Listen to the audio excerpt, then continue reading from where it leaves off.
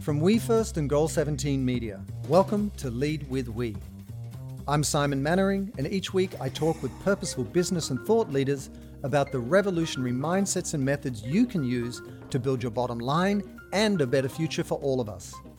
Today, I'm so excited to speak with Harvard professor Rebecca Henderson, who recently published an incredible book called Reimagining Capitalism in a World on Fire. Rebecca, welcome to Lead with We. Simon, thank you for inviting me. I'm delighted to be here. And, Rebecca, you work at one of the most sort of venerated academic institutions in the world, yet, in a sense, some of the work that you do challenges a lot of these sort of long-standing behaviors in the business world. What's that dissonance like? What inspires you to sort of look at it with fresh eyes and bring that to everyone's attention? My early academic work was all on innovation and change. I focused on large firms that were trying to do new things. And in my spare time, I was an avid tree hugger, hiker, camper, you name it. And it never really occurred to me to bring the two sides of my life together. I loved working with large organizations trying to help them innovate, and I loved hiking, but they were completely different parts of who I was. And then about 15 years ago now, my brother, who's a freelance environmental journalist, started sharing with me some of the science around global warming. And at the same time, I saw Vice President Al Gore's movie, An Inconvenient Truth. And it really shook my world. I thought, what am I doing? I'm just oiling the wheels of corporate capitalism. And that's a little harsh, but, surely business is not the solution. I should quit. I should become an activist. I should take to the streets. And it was my activist friends who said, no. Business is an incredibly important part of the solution here. And you're a professor at a major business school. And you should stay and think about the role that business can play. And I remember in the first few years when I was doing that, and we were standing up the first course on business and sustainability at Sloan, for example, people would say to me, "Oh, you're so courageous." To which I had two thoughts. One, I'm a tenured professor at a major university. This isn't terribly courageous. It's kind of like there's a lot of parachutes, but yes. There's a lot of parachutes here. But the second and perhaps more fundamental is, I don't know how to describe this, but maybe you've had the same experience. I couldn't not do it. I had to do what I could to respond. And I think that what you just said then is so critical, which is, there's a number of things you said. Firstly, the integration of your whole human being between what you're doing outside work and inside work, they came together. And I also think that's important, not just to do this sort of work, but also to challenge everyone else to recognize that we can be our full selves as part of the solution. Like, what we care about doesn't need to stop at the door of where we work each day. We can bring that to our work and let our companies, by extension, make a difference. But the larger point is well taken, which is there's a moment for all of us, whether it's in service of our kids, our communities, our own understandable desire for some meaning in our own lives, where we just can't look away from the problems that are in front of us and that we've got to show up. So what did you do differently after that point? Did you pivot in some way in terms of the courses you were teaching or the focus of your work? Both. So I changed the courses I was teaching.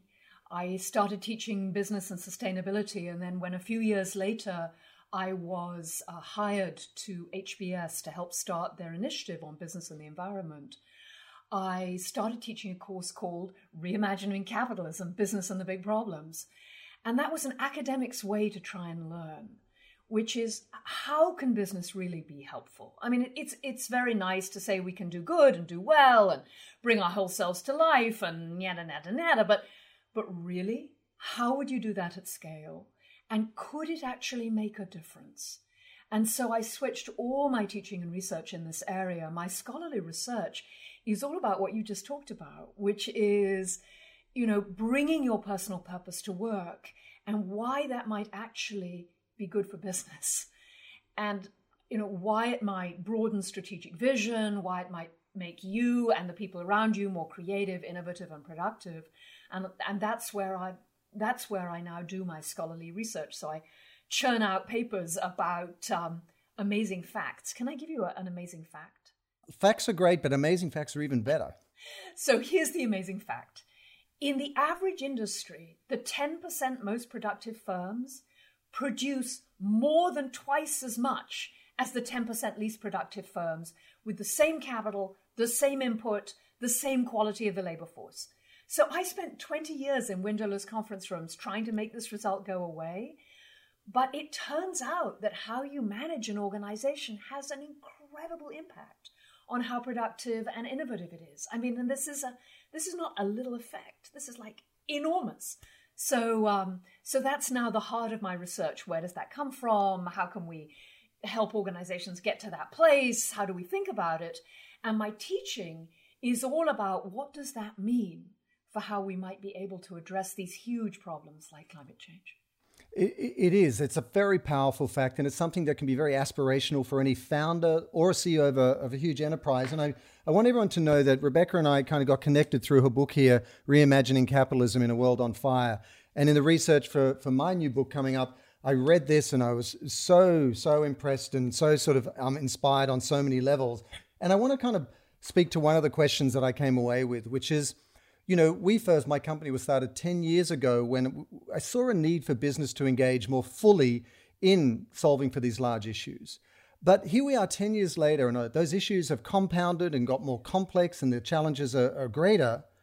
But I actually think it's different now. I think we have a chance to make it work because I think for the first time, we have that requisite coalition of stakeholders at the table. And most importantly, the investor class, the institutional and retail investors, which are so important to the market forces that actually inspire companies to change. So I guess my larger question to you is this: having written this book and having researched it so densely, this area, why are you optimistic now? Why do you think it could actually happen now? Because people listening to this might go, great, and here we are, we'll have the same conversation in 10 years' time. So I'm not sure I'm optimistic. I think I'm hopeful. If optimism means I'm sure everything is fixed and we can just sit back and it'll be fine, I'm not optimistic in that sense. I am hopeful. We have the technology and the resources to address these massive problems. And as you said, these questions have gone really from the periphery. I mean, 10 years ago, I was trying to persuade businesses that there was money to be made and this was important and they ought to think about it. And in my own career, and I wonder if this has happened to you, the conversation now is how? How do we do it? And so that makes me very, very hopeful. And then the other part of this, and you put this on the table, is what's happening among investors. It really feels to me as if the capital markets are moving. I wrote an HBS case on a man called Hiro Mizuno, who used to be the chief investment officer at the GPIF, the Japanese Government Pension Fund. That was an amazing experience, featuring time in Kyoto at the height of cherry blossom. I mean, wow. I am so fortunate sometimes. It's like, Rebecca, stop staring out the window. Yeah. Pay attention here. The cherry blossoms will be there next year. Oh my God, it was so mind-blowingly beautiful. But talking to Hiro was amazing because Hiro had come to believe that it was his fiduciary duty to tackle problems like climate change and social inclusion. You know, the Japanese Government Pension Fund is the largest pension fund in the world. They own more than 1% of the world's publicly traded assets. And he came to believe that he could not diversify away from the risk of climate change. Right. That if you asked what is going to make the most difference to his ability to pay pensions 30, 50, 60 years from now, it's making sure climate change doesn't deliver a massive economic shock to the economy. And particularly in the Japanese case, including historically marginal workers, like in Japan, many women, into the mainstream of the workforce. And that was his duty. And I think the growing realization by many small investors that, wait, I don't want my money, helping to strip mine the planet. I just don't. Could you move it, please? When you put that together with the realization of the really big investors like Hiro, that climate change and racial anger and rage, completely legitimate given what's going on, presents a real long-term threat to the stability of our whole society. If we don't address it, if we don't incorporate people at the margin, then you can see capital just flooding into these opportunities to make a difference.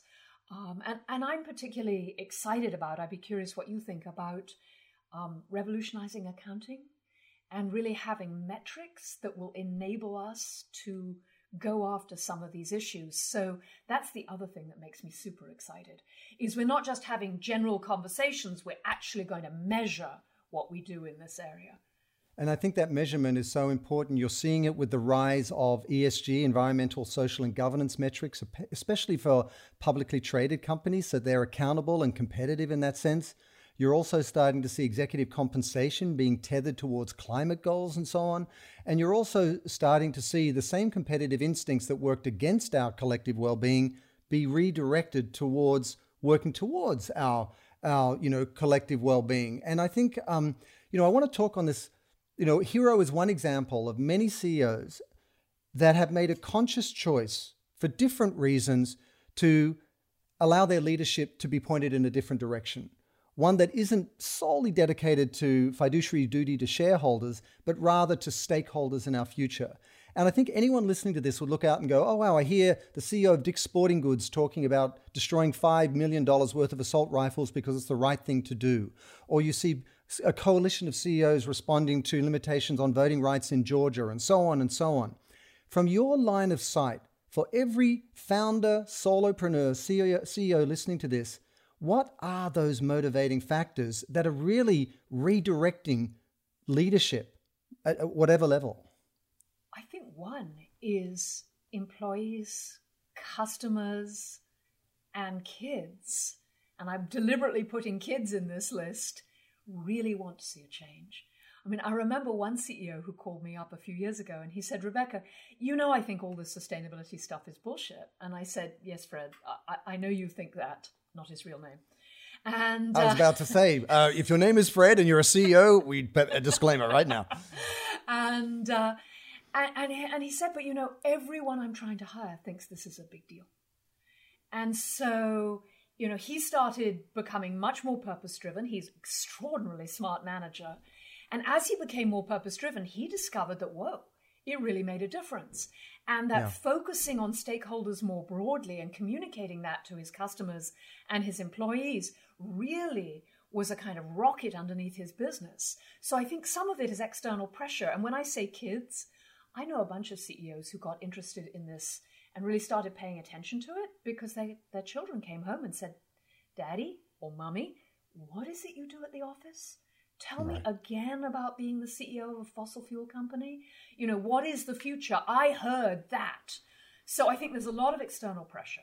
And then when you combine that with, and I'd be really curious what you think about this, when you combine this with the increasing realization that there is money to be made in addressing these problems, that the world is changing so fast, that the momentum behind remaking transportation and construction and agriculture and plant-based foods, all these new opportunities opening up, that there really is money to be made. I mean, Elon Musk is the most eccentric person, I think, but you could argue that he built the world's now most valuable automotive company because he thought it was the right thing to do. He really wanted to move the world to electric vehicles. Now, that's a very big example, but I would say that every week I get 2 or 3 emails from entrepreneurs with amazing new ideas. One of my favorite is mining deep sea modules. So these are huge kind of asteroids on the ocean floor that we can mine for the minerals we need to put into the batteries to drive our electric vehicle system. Yeah. I mean, in my book, I tell the story of the transformation of the waste industry through Eric Osmundson. This is a guy who left a cushy career in private equity to handle garbage. I mean, that doesn't sound like a good move at all. But he knew that redoing the garbage industry could save hundreds of millions of tons of emissions. And he was able to build a business with high barriers to entry, based on high tech, that not only became the largest recycling company in Scandinavia, but also helped kickstart a real change in how we think about handling waste. So, CEOs are being pushed. There's a real business case. And then I hope more and more people are starting to say, this is not okay. And I think Right. COVID really accelerated that. It took inequality from being some kind of abstract idea into being someone that was home with their kids and couldn't afford to, have childcare, and they were somehow trying to work at the same time, or they had to work 2 jobs. I mean, I had one CEO say to me, I didn't really understand that I actually had the lives of my employees in my hands.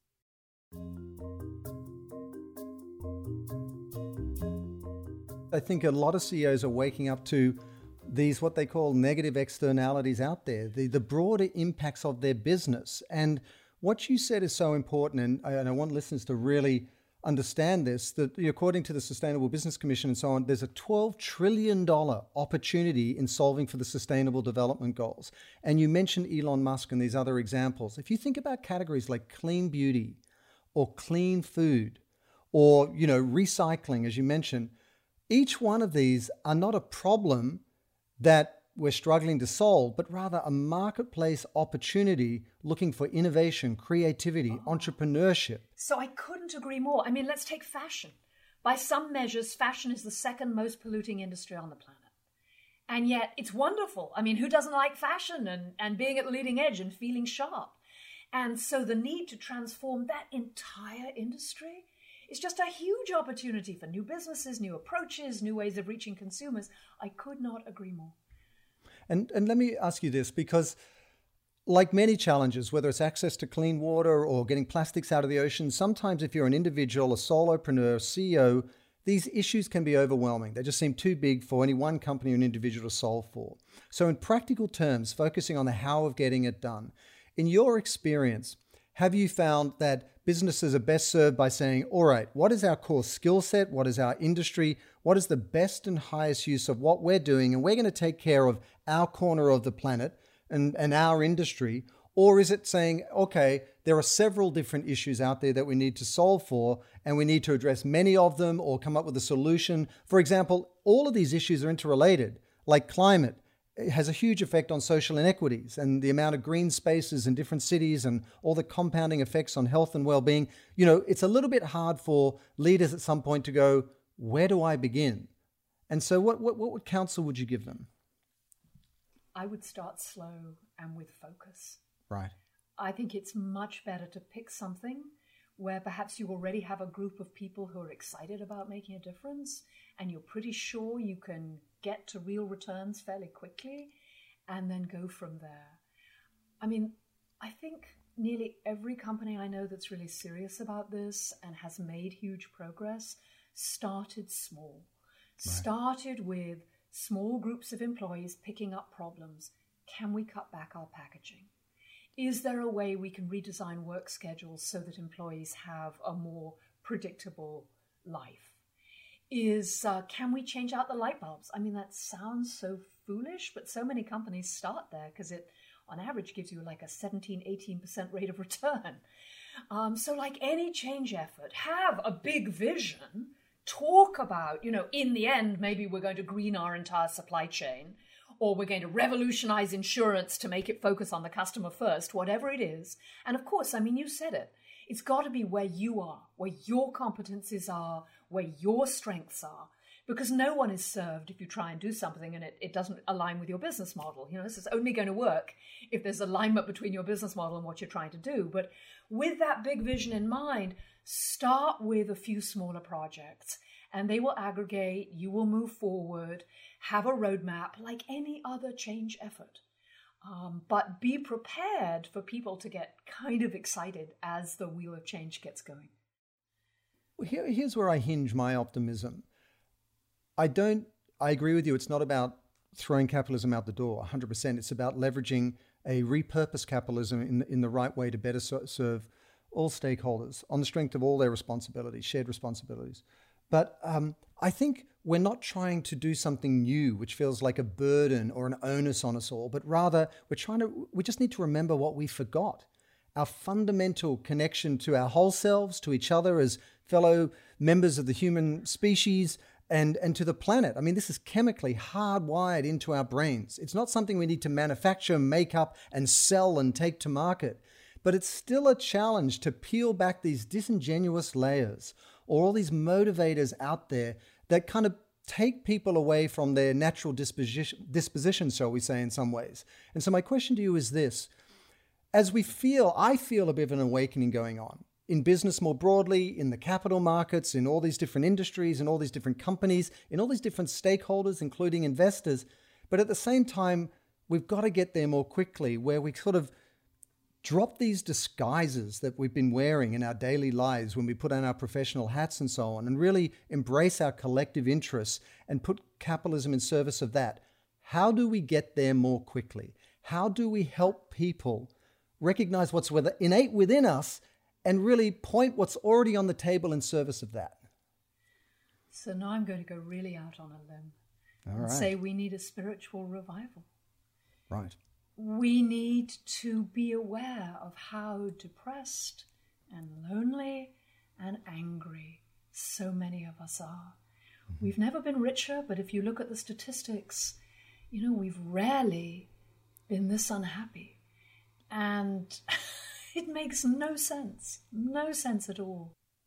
We need courage to step out and try and do it faster and broader. And my hope and my belief is as we step out, others will move too. Yeah. And that we will end up standing together. And, oh, golly, now I want to go really cliche and sing the song of the universe together or something, which sounds way over the top. But I do think that this is what social change feels like. That it's this combination of risk and exhilaration and this realization we must. I could not agree more. And I think, it's interesting that both you and I have a sort of visceral response to sort of talking that way. Yet I kind of look, and when you look at indigenous peoples who have this symbiotic relationship with the natural world and worked out a way to exist as human beings that was reflective of the systems that they saw in the natural world, the codependencies and mutual benefits and so on, it's something went awry. Somehow we feel like our emotional connection to each other and our mutual responsibility to each other in the natural world, to speak in those terms is corny, foolish, unbusinesslike. It's far more appropriate to be cynical and jaded and self-serving. So let me ask you this. We are talking about a rising consciousness. We are talking about an emotional awakening. We are talking about, a collective embrace of the shared role we need to play to, improve our future. You deal at the academic level and at the practical level with these CEOs and so on. How to get there? Where would you say to start for people? Like someone is listening to this. They've got a small, medium, large-scale organization. Personally, this resonates with them. On a grand scale, they see the need.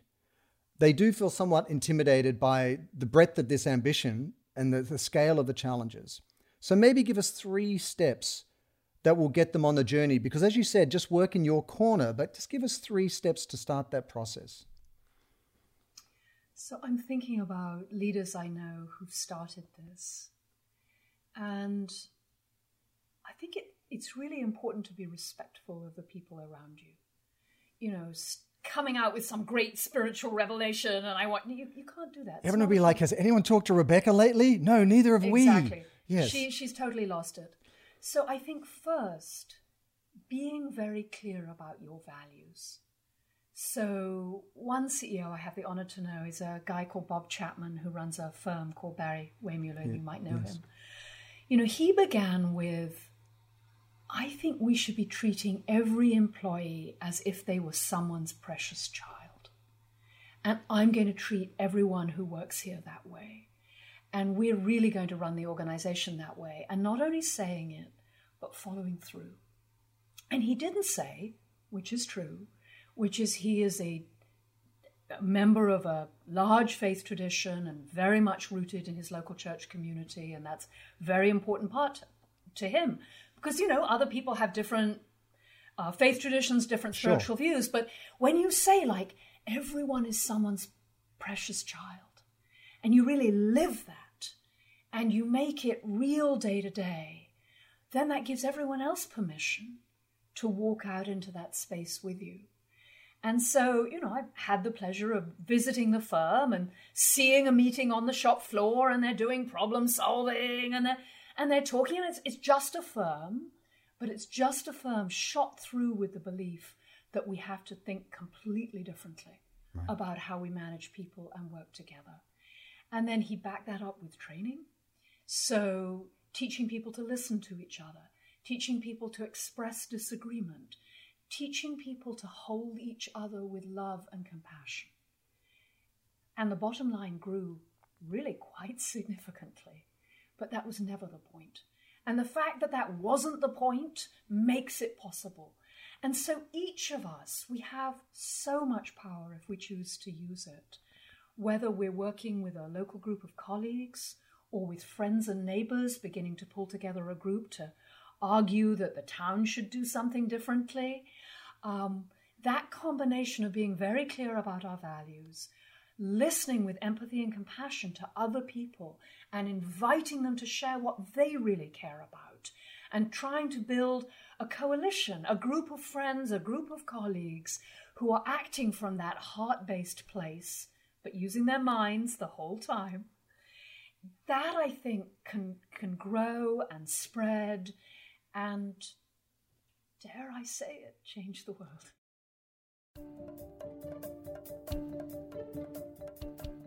I think what's so powerful about this moment is that we're marrying the head and the heart, and we're marrying the left and the right brain, and we're marrying the present and the future. And I think we're all capable of that. And even more so when we do it together. You talk about, at the end of the book, in the last chapter, you share a very personal story, and you talk about pebbles in an avalanche of change. Help us understand what that means, and give us a sense of, through that metaphor, of how we should see our own individual role, wherever we are in business right now. So I think it's easy to despair, to think that as individuals we can do nothing. It's easy to rely on heroes and to say, well, Elon Musk or Paul Polman is driving change. I don't need to do anything. But it turns out that when you really look at the roots of these kinds of transformational social changes, yes, there were individuals that people gathered around, Martin Luther King, Mahatma Gandhi, Nelson Mandela. But when you dig deeper, you find thousands of people doing the hard work of change. And these outstanding figures become spokesmen. We project our wishes for a savior onto them, but they were just human. Underneath are the people doing the hard work of putting the bus boycott together, or transforming the palm oil business in Indonesia. So change is not actually about heroes. I think a better image for change is of an avalanche. And avalanches are started by pebbles. And no one knows which pebble starts it. And each of us can be a pebble. And that is an honorable, exciting, and powerful thing to be. I love that metaphor. I mean, pebbles, I've got this visual of the avalanche and you bouncing into other ones on the way down, and it's picking up speed and it's picking up momentum, and then it's like, oh my God, look at the size of the rock coming down beside us. This knock-on effect, every one of us is a catalyst for so much other kind of momentum behind what we're doing. If you were to leave us with, one thought, Rebecca, you talked about being hopeful, but, maybe a bit closet optimistic. I don't know, hopeful and optimistic sort of in a blend.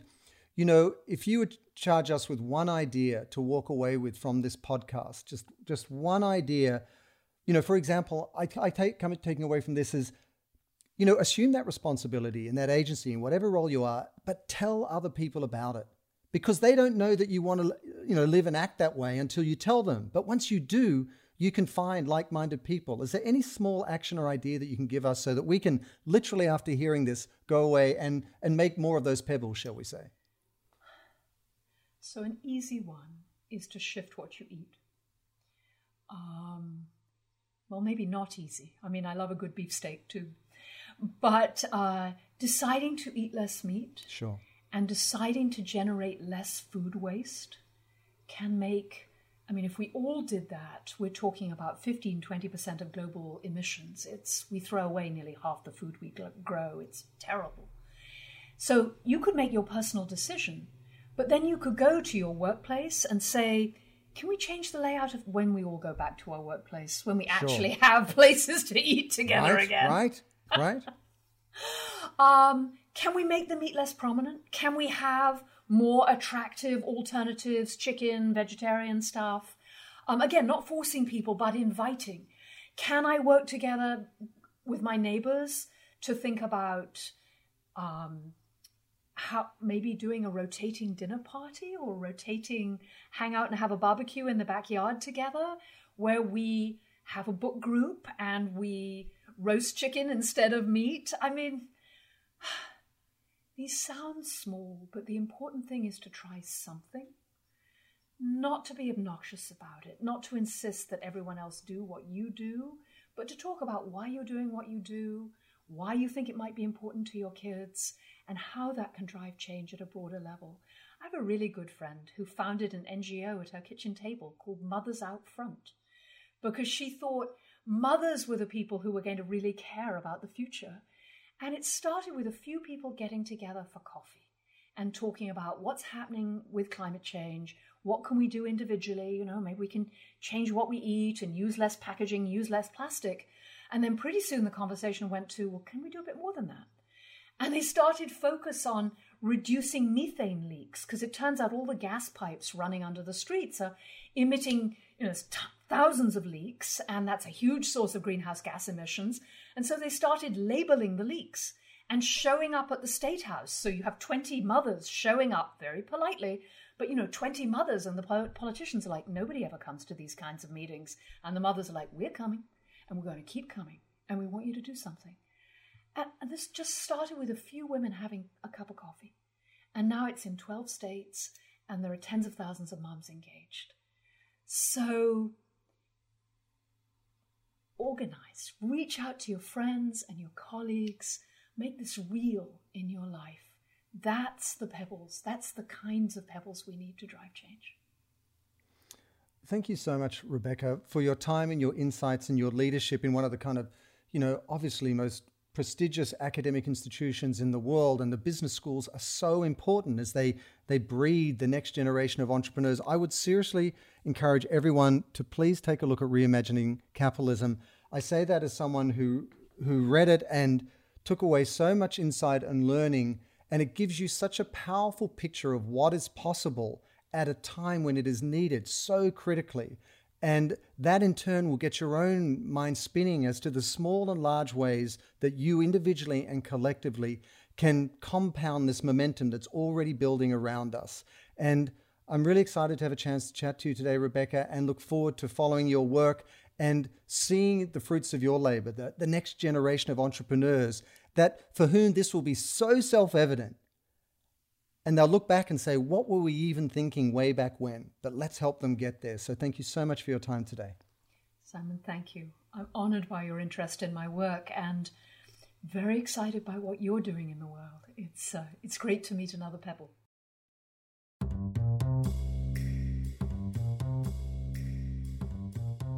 Thanks for joining us for another episode of Lead with We. Our show is produced by Goal 17 Media, and you can always find out more information about our guests in the show notes of each episode. Make sure you subscribe to Lead with We on Apple, Google, or Spotify, and do share it with your friends and colleagues. You can also watch our episodes on YouTube at We First TV. And I'm excited to share that my new book, Lead with We, is now available for pre-order at Amazon, Barnes & Noble, and Google Books. So check it out. I'll see you on the next episode, and until then, let's all lead with we.